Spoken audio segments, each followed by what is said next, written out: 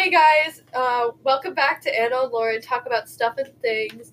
So, with Natalie, she's here too. So there's a lot of people who don't want to do vaccines anymore. So what's up with this? Well, it's happening because parents are becoming more afraid of the vaccines that you have to get to be safe than the actual disease that you could get without having the vaccine. Besides pro-vaccination and anti-vaccination, it's become a very heated topic lately, and there are many examples of where both sides will most often attack very harshly at their opposers just because they don't believe in the same thing.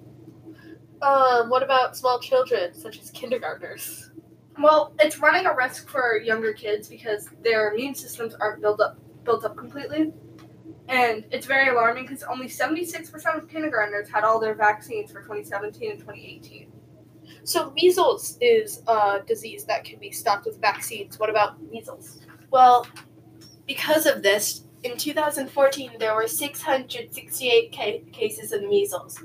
One of the largest outbreaks happened in Disneyland, and a professor on the subject thinks that the publicity on the Disneyland outbreak might be a good thing because it will get people to see that the measles is in fact worse than the vaccine for the measles. So what even is a vaccine? Well, a vaccine is the form of a disease that has been weakened or is dead, and it's so the immune system can learn what it is and know it is a threat. Yes.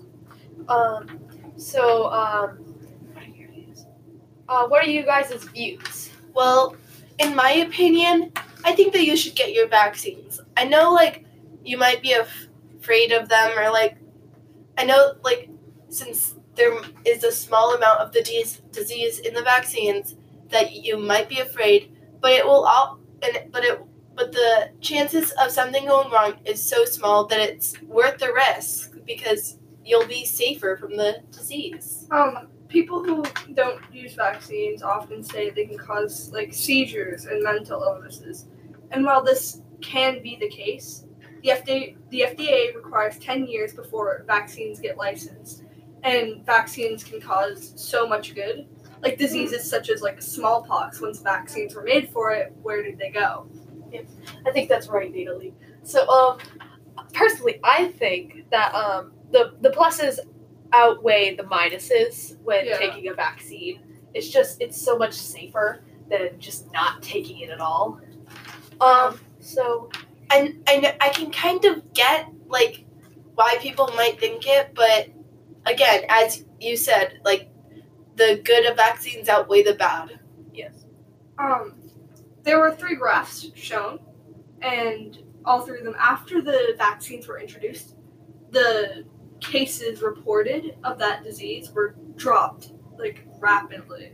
And I don't get why people can't understand that